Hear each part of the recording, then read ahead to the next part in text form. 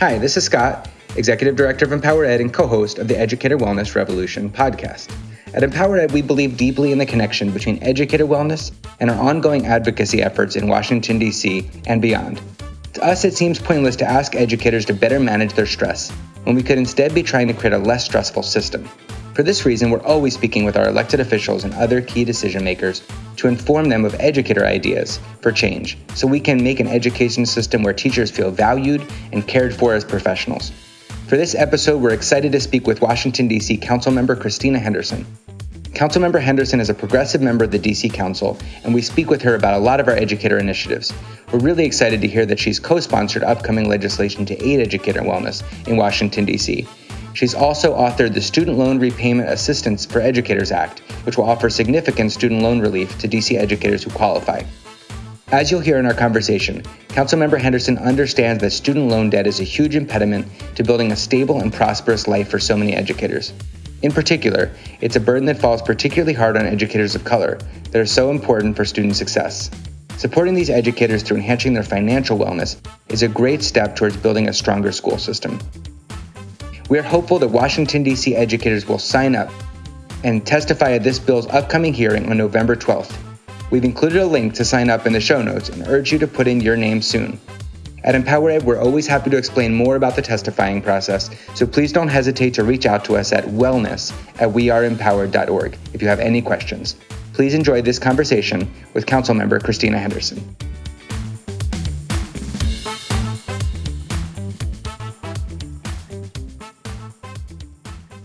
Welcome back to the Educator Wellness Revolution podcast. I am Scott Goldstein, Executive Director of Empower Ed, and we are very, very excited to have Councilmember Christina Henderson, at-large DC Councilmember, on the podcast with us today. I'm Gracie Obohovich. I am the Director of Educator Wellness, and welcome, Councilmember Henderson. Can you start by introducing yourself and talking a little bit more about how the role wellness plays in your life, and thinking about also the schools that you went to growing up and how they supported your wellness, or ways that you wish that they did? Thank you guys for having me. And so I'm Christina Henderson. I am an at-large member of the DC Council.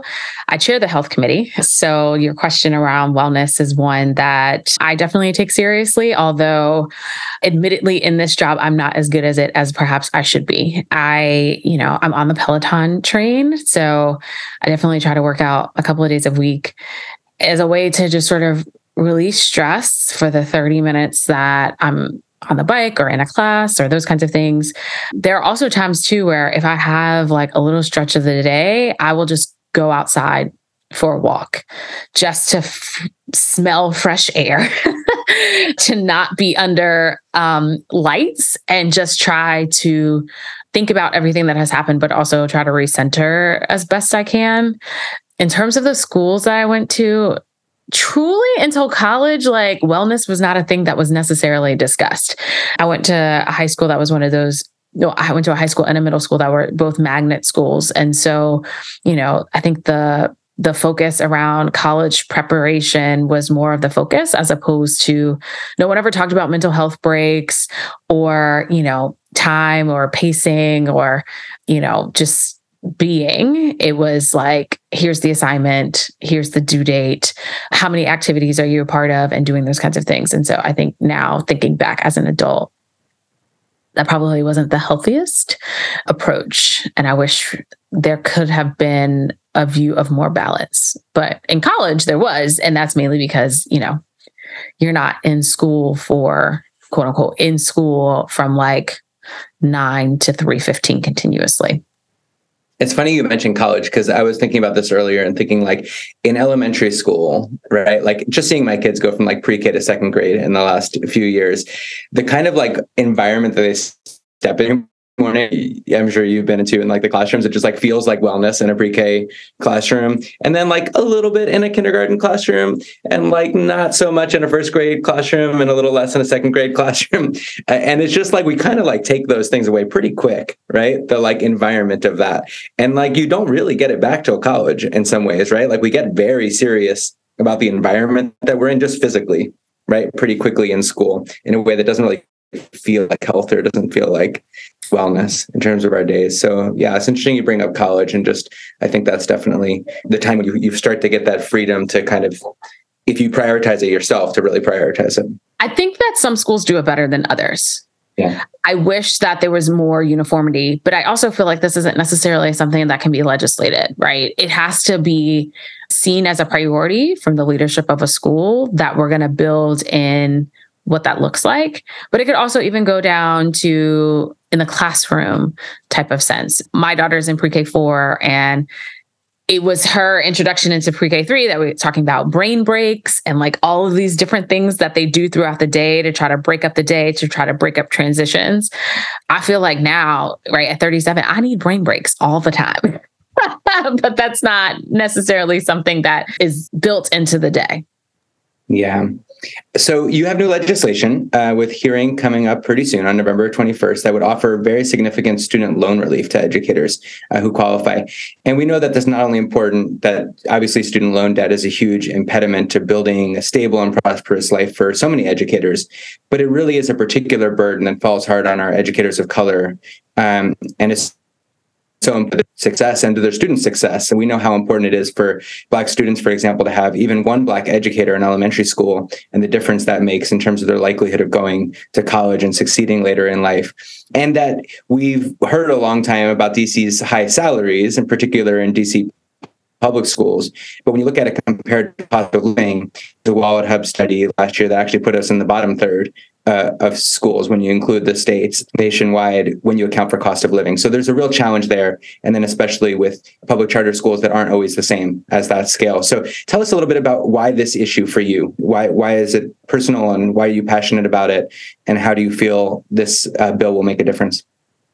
Well, so it kind of started from when my job before I became a council member. I worked in the United States Senate. I was working for Senator Chuck Schumer, and we had this very large push and conversation around public service loan forgiveness, because it was in that period of time that we had the first set of individuals who should have been eligible for loan cancellation. That's what a lot of people felt is like, okay, we have PSLF. This is our opportunity to do student loan forgiveness.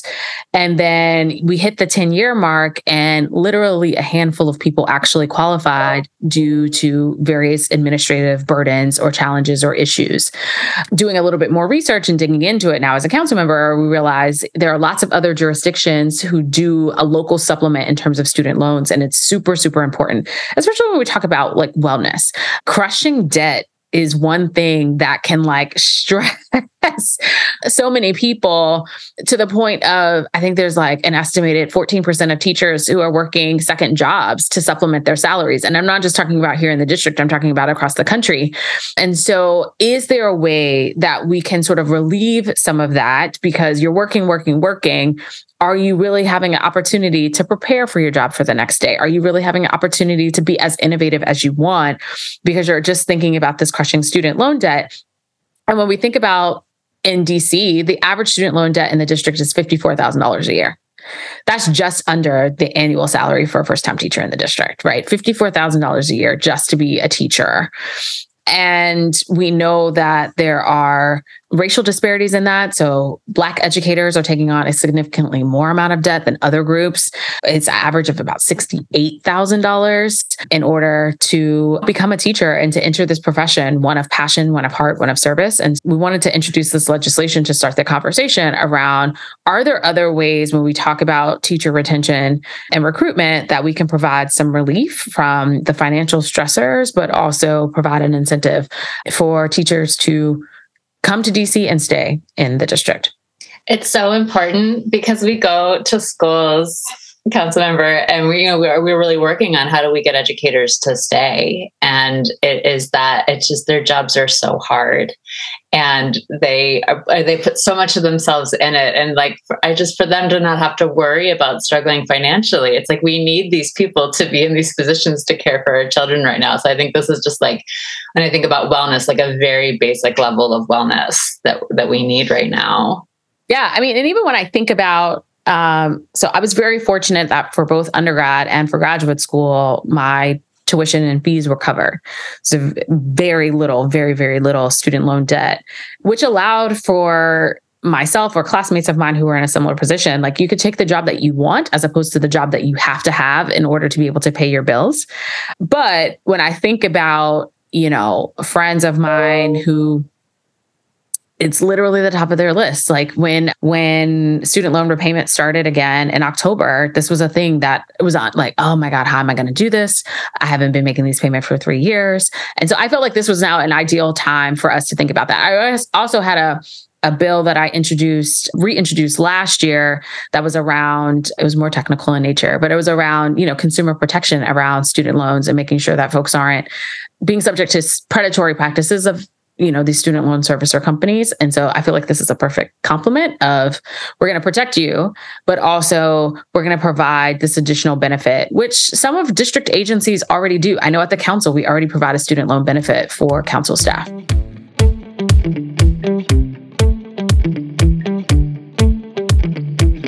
Yeah, and this is a thing where DC is unfortunately unique in that there's obviously a federal student loan forgiven educators can take advantage of, but almost every state in the country has an additional program to help educators on top of the federal program. DC does not, and they range very widely. There's some states that give $3,000 or $5,000 a year as a cap. In some states, it's up to $20,000 a year, I think in California. And in some states, it's just for particular kinds of educators. If you're teaching a certain subject that's in high need. But if you look at the data, 1 in 5 Black educators owes more than $100,000 when they're starting out in their careers. So that's just an enormous number. So it's not just that you need enough money, right, to be able to do this job. It's that you need enough money to be paying that down at a rate that you can get to the place that you want. We lose educators predominantly at the age where they're starting a family, right? Yeah. That's the biggest time when we're losing educators. And so if you can't pay off that debt, and then you're deciding between should I buy a house for my family or even afford to DC at all, which 60% of our teachers don't live in DC at all, that's going to be a huge driving force to leave before you even get to 5 years. Yeah. I mean, I think when, anyone who's ever gone through the home buying process, they assess how much debt you're carrying. And for a lot of teachers, you are deemed as too risky simply because of the amount of money. But like, we can talk about this, sort of in depth all day long. I think it's wild. Just sort of, we think about student loans in general. At 18, you can't rent a car. You can't rent an Airbnb. You can't buy a drink, but we somehow allow for you to sign up for crippling amounts of debt.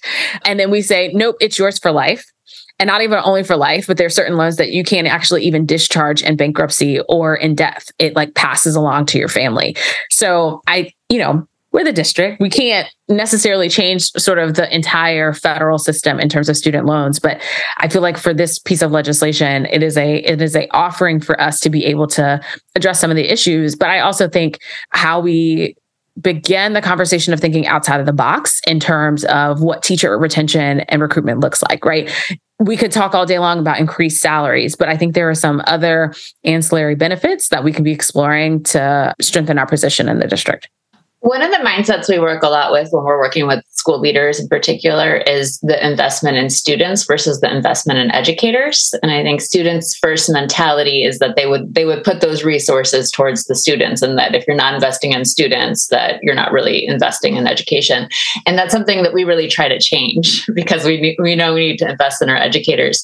But I'm curious how you all think about that on the council around weighing these investments that you make in students and education versus the investments you make in educators. I can't necessarily speak for my colleagues on that, but I certainly see the link. I was very much blessed to have some excellent educators growing up. I'm not sure, like, investing in teachers is investing in students, period. Right. I think that is sort of the direct way. Now, of course, there are occasions when people are like, oh, well, what about the textbooks, or what about what the classroom is, or whatever the technology is? At the end of the day, it's the teacher who is making the lesson plans from whatever the textbook is. It's the teacher who is ensuring that the technology is incorporated in a seamless manner, so it doesn't seem like just an add-on. But yeah, I don't view it as we need to just invest in students, because it's people. And sometimes it's not just the educators, it's other support staff in the building who are also support people. So, the social workers or the school psychologist or other support staff who make up the learning environment or create conditions that allow for learning to happen. Absolutely. Educator wellness is student wellness. Student wellness is educator wellness. And the teaching environment is the learning environment. It's the same place, right? So you're also the chair of the DC Council's Committee on Health. And so we've been talking about that link a little bit already. But at the same time that this hearing is happening on your student loan relief bill, there's also a hearing on a bill that you've co-sponsored by Councilmember Robert White, which directly addresses mental health of our educators. Among other things, it guarantees 2 mental health days a year in addition to sick leave. We've seen in a lot of the partner schools that we work with that without explicit mental health days built in, there's a real difference in how administrators will count mental health as a valid reason, honestly, right, for taking regular sick leave. And so there's a real differential, not just between schools, but sometimes about how mental health is treated. And this bill also provides school wellness coordinators that coordinate approaches that get at exactly that attitude, right? Which is like, we can have someone to think about student wellness and educator wellness together and think about the wellness approach that the whole school takes. We've seen that play a really vital role in some of the schools that we work with, especially with the clinician shortage. So just curious, with your lens, not only of education, but of how health is being integrated and mental health being integrated across other types of workforces in DC. How have you seen other DC workforces uplift mental health and well-being? And how do you think this bill may try to advance the same thing in education?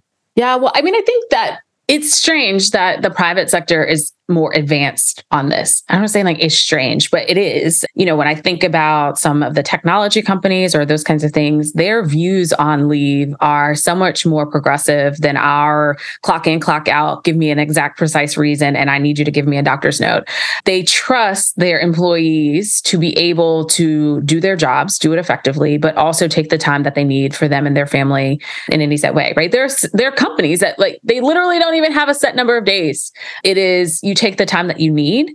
And what you find is, and there's been research about this, is that no one is, okay, I'm not going to say no one. There's always a few bad apples. But for the most part, individuals are not abusing the system in terms of a nickel and dime type of situation. There could be instances where an educator, it was a rough week, right? If we think about some of the stuff that is happening in our city right now, you might just need a day to decompress, go to the spa, get a massage, whatever. I don't actually care, whatever it is that you do, whatever it is that meets your wellness needs, so that when you show up in the classroom again, you are not bringing that stress, that trauma with you to the young person into the classroom. And so I think that this can help. But I also think about the larger questions around leave. I was talking to an educator who was pregnant and due, and she was lamenting about the fact that if she were in the private sector, she would get 12 weeks of paid family leave.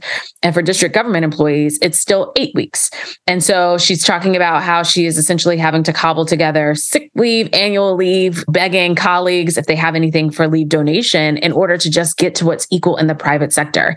And I even say, even go further, it's not even just what's equal in the private sector, but the federal government is 12 weeks of paid parental leave. That's something that I worked on when I was working in the Senate. And so I think mental health days are super important, but I hope through the conversation about this legislation, it could push something forward.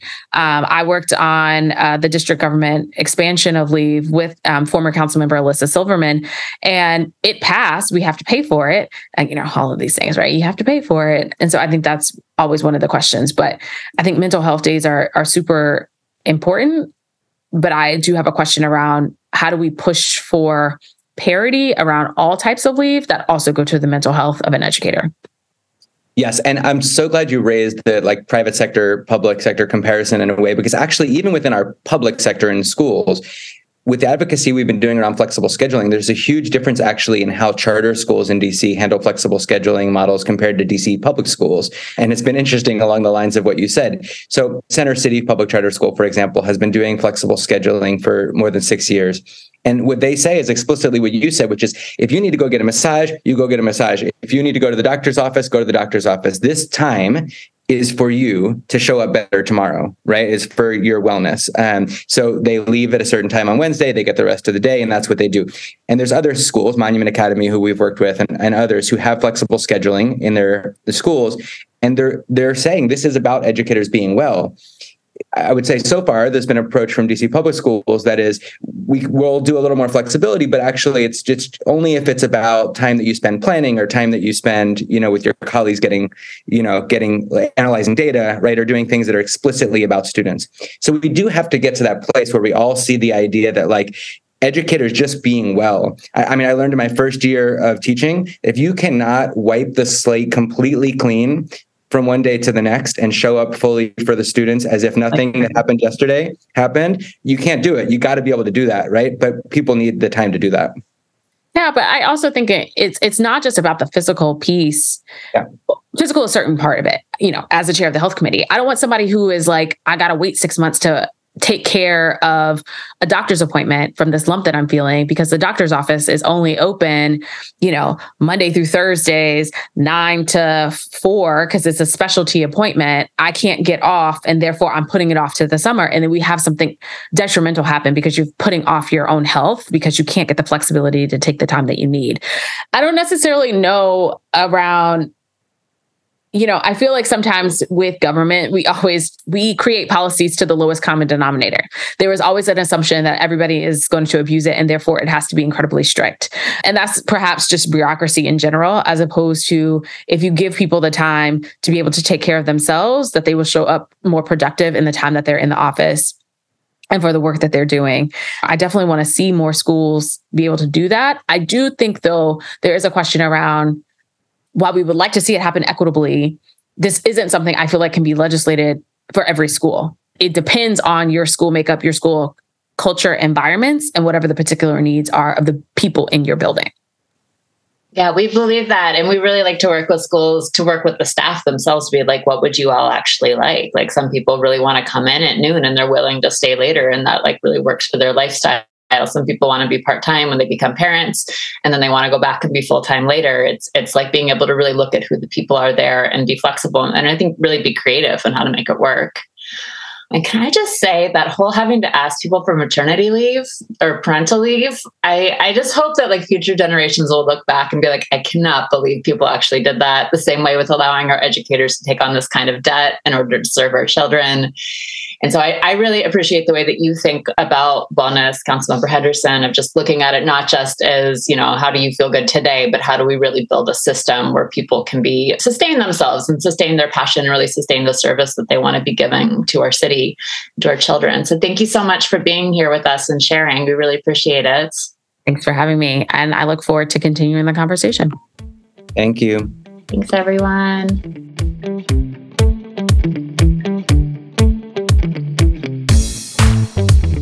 Hi there. Thank you so much for listening to our show. If you enjoyed it, please pass it along to another educator wellness advocate and rate us 5 stars so others can discover our podcast. We also hope you stay in touch. We'd love to hear your questions, ideas, and recommendations for future podcast guests and themes. Just email us at wellness@weareempowered. That just looks like weareempowered.org. You can also follow us on Facebook, Instagram, and Twitter and TikTok with the same handle as EmpowerEdDC, or visit us at weareempowered.org. Thanks again. We are all part of this educator wellness revolution, and we really appreciate your time and energy.